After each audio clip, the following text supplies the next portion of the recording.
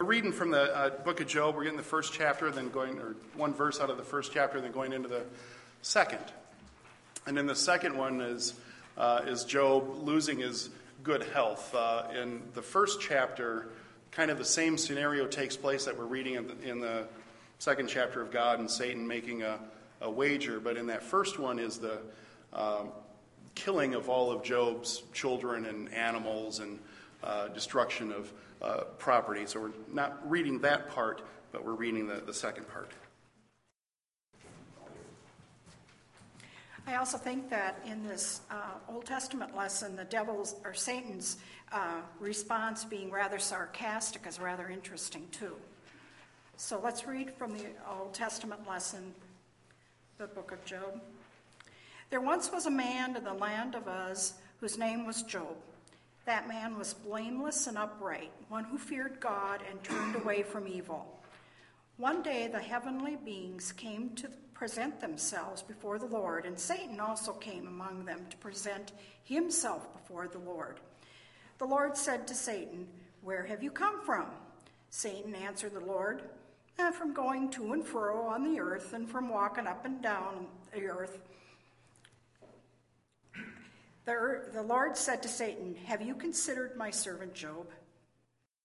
There is no one like him on the earth, a blameless and upright man who fears God and turns away from evil. He still persists in his integrity, although you incited me against him to destroy him for no reason." Then Satan answered the Lord, "Skin for skin. All that people have, they will give to save their lives. But stretch out your hand now and touch his bone and his flesh, and he will curse you to your face." The Lord said to Satan, "Very well. He is in your power. Only spare his life." So Satan went out from the presence of the Lord and inflicted loathsome sores on Job, from the sole of his foot to the crown of his head. Job took a potsherd with which to scrape himself and sat among the ashes. Then his wife said to him, "Do you still persist in your integrity? Curse God and die." But he said to her, "You speak as any foolish woman would speak. Shall we receive the good at the hand of God and not receive the bad?" In all this, Job did not sin with his lips. Our gospel is from Gospel of Mark, and we are picking up right after last week's reading, which is at the end of chapter 9, and Jesus and his disciples are in Capernaum in a home, more than likely Peter's house. And so hear now how God is speaking to you through these words of the Gospel of Mark. Some Pharisees came, and to test him they asked, "Is it lawful for a man to divorce his wife?" And he answered them, "What did Moses command you?" They said, "Moses allowed a man to write a certificate of dismissal and to divorce her." But Jesus said to them, "Because of your hardness of heart, he wrote this commandment for you. But from the beginning of creation, God made them male and female. And for this reason, a man shall leave his father and mother and be joined to his wife, and the two shall become one flesh. So they are no longer two, but one flesh. Therefore, what God has joined together, let no one separate." And then in the house, the disciples asked him again about this matter. And he said to them, "Whoever divorces his wife and marries another commits adultery against her. And if she divorces her husband and marries another, she commits adultery." And people were bringing little children to him in order that he might touch them, and the disciples spoke sternly to them. But when Jesus saw this, he was indignant and said to them, "Let the little children come to me. Do not stop them. For it is to such as these that the kingdom of God belongs. Truly, I tell you, whoever does not receive the kingdom of God as a little child will never enter it." And he took them up in his arms and laid his hands on them and blessed them. And here ends the reading. Thanks be to God.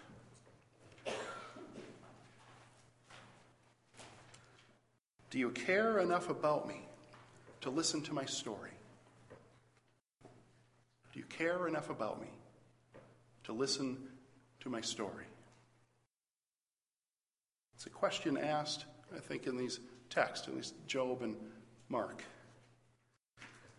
And we'll read more from the book of Job in coming weeks, and I'll speak more about it then. But I'll say now that the book of Job is partly asking this question. At least Job is asking this question.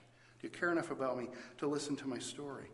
But the book of Job also holds in tension, as much as the Bible does, multiple truths at the same time, and some that would seem to be in conflict and some that are in conflict.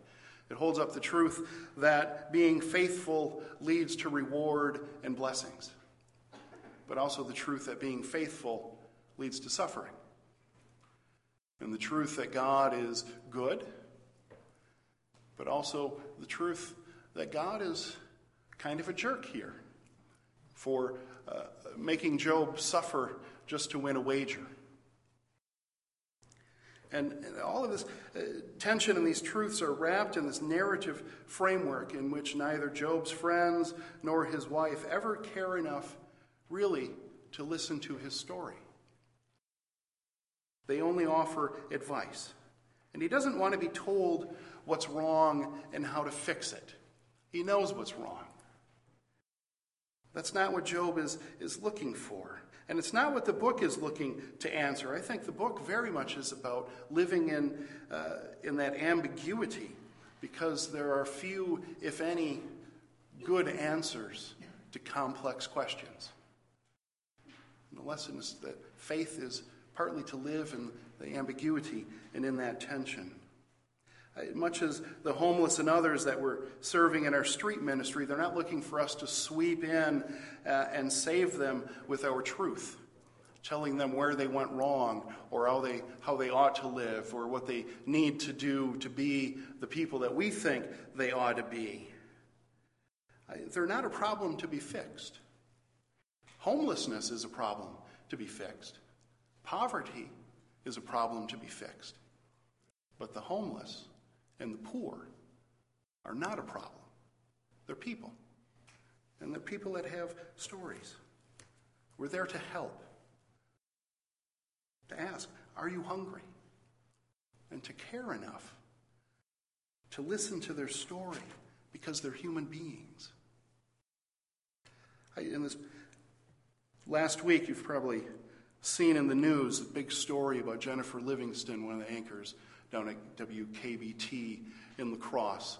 And she had received an email from a man that she doesn't know, but he at least had the integrity to sign his name and leave an email address. But sent her this email saying that she's fat and she's obese and that she's not a good role model for girls. Which is insulting enough as it is, but it also is really stripping her of her womanhood. It's really saying that her only role as a female is to be the proper body image that young girls should aspire to be. It's not good. Not good. Completely discounting her as a role model, as a professional, an educated person, a person who has striven to succeed and making it in the world, just reduced to a body. And she responded to the man's email on TV, and in the response she says, "You don't even know me." She could very well have said, "You don't even care enough to know my story, and yet you're going to fix me." She's a human being and not a body, a person, not an object. And it happened to be later in the week, some more truth in this story came out, and there's been some reconciliation. The gentleman that wrote the letter has admitted that he has always had a struggle with his weight. And he is now thin, but only thin by an awful lot of effort. Now that they have shared some story, they can go forward. Maybe something can come out of that. And Jesus is saying a similar thing to his questioners as well. They're asking about a divorce. What is legal? They're, in a sense, ignoring the humanity here. They're ignoring the personhood. They're just reducing it down to a law. And he responds basically to them, says, well, from a legal standpoint, if you really want to get legal about it, what you allow is sinful. You're not legalistic enough. You're not taking it to enough of an extreme. Moses allowed for divorce because you are hard-hearted. But let's go back to the beginning, he says. And divorce in Jesus' time was a purely one-sided thing. Only the men could offer a divorce. The women had no recourse for asking for one. But the men could just do it, and when the man decided to divorce the woman, she's just gone. She gets nothing, left on her own. Maybe, hopefully, her family will help out, maybe not. Jesus says, let's just go all the way back, that back in Eden, back in the place where God's intent was how life happened, there was mutuality. There was holy respect for one another. They lived as one. And he says divorce, this question about divorce isn't the right question. The question is, how do we live in God's kingdom? And God's kingdom is about compassion, mercy, love. The people aren't just an object to be conformed to some legalistic standards without any regard for their story or for their circumstances. It's not a one-rule-fits-all kind of world. And so Jesus says, these competing truths, divorce is bad. It's not something to be desired. And it's also bad because it's so easy for the man and so devastating to the woman. And with the disciples, he says it's adultery if there's divorce and then a remarriage. And also note that he includes the line, and if the woman divorces her husband, which was not allowed. So why would Jesus add that line? Well, I think maybe it's to say, well, if we're going to have divorce, let's at least have it be equally accessible to both parties. And he's suggesting that women ought to have that right. So there's that. It's bad, or at least not to be desired. But there's also the truth that he forgives the woman who is accused of adultery.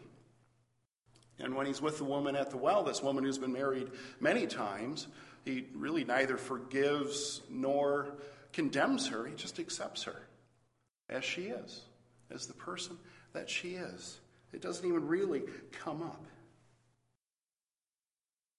And that's that part of being childlike that he goes into at the end of our passage, I think, is to say, forget the legalism. Just accept the grace and the love. Accept it in awe and wonder and live in holy joy with God. And so divorce, maybe not how it should be, but not all marriages are made in heaven. Some are born in hell, and they need to end. They're not healthy. It's not good for people to be in unhealthy situations. And above all of that is God's grace over everything. And we are today at World Communion Sunday, where churches all over the world are celebrating communion, which is a good thing, but we're not doing it together. It's also a day to remind us of our brokenness, that the church is divided, and that much of that division is over competing truth claims. And yesterday had the privilege to be at my cousin's wedding. She got married down in Sparta at St. Patrick's Catholic Church in Sparta. And it was a full Mass, the wedding, so they celebrated Eucharist.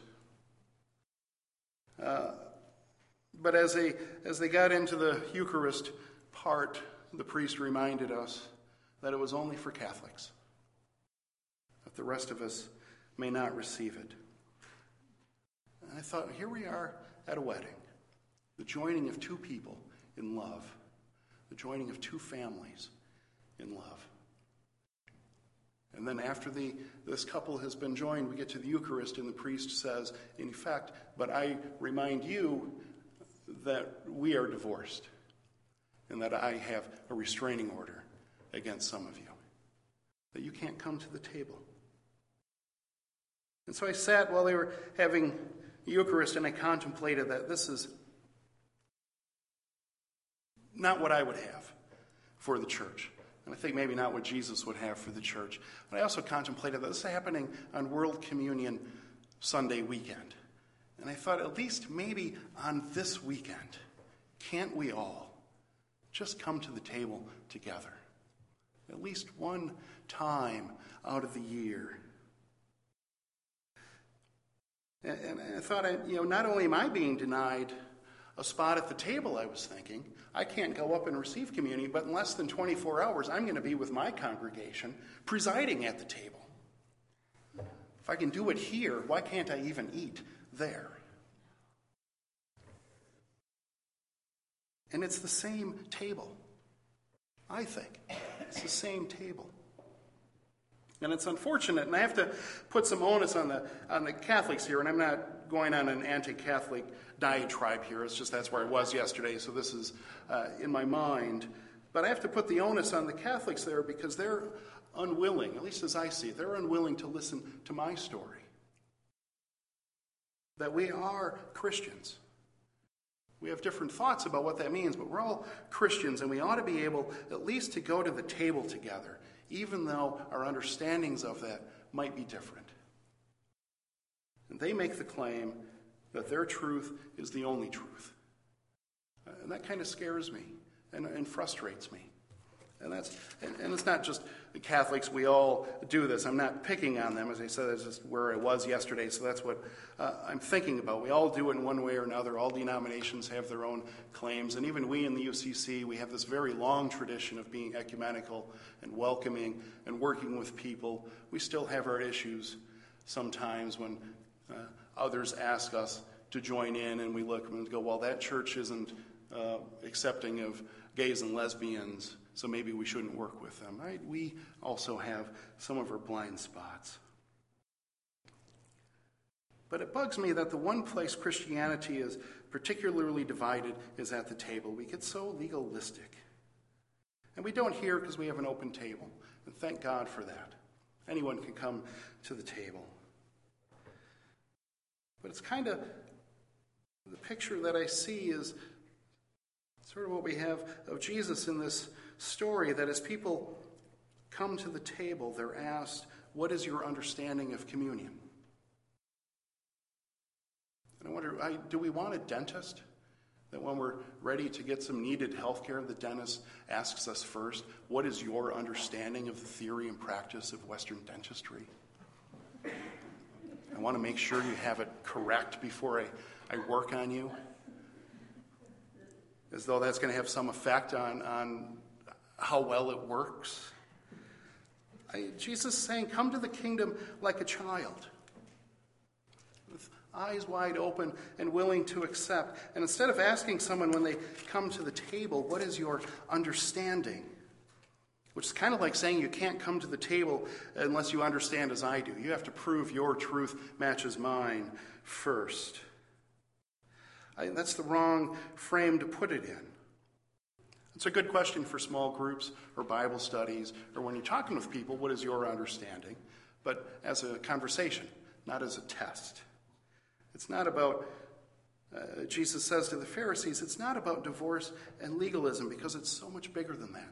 Because life and faith are messy and real and ambiguous and confusing and full of competing truths that are all equally true in many ways. And we ought to be able to live in that tension. Live in the tension that this ritual of eating at the table means so many different things to different people. Catholics are right. We're right. The Methodists are right. The Orthodox are right. The Coptics are right. All are coming at something, a truth that none of us can have all of. So why not at least work together? And that it's not up to us to defend the table and ask those who come, what is your purpose, or are you fit? Do you have the right understanding? Because we're in a position of power. And that's an abuse of our position of power. I would say it's up to us who are already here, not to ask questions, but to be the ones who get questioned by those who would come, who might very well be asking, do you care enough about me to listen to my story? I'm hungry. I want to be fed. I desire to be fed. Then we'll be living like we're in God's kingdom. where we already are. Where we already are.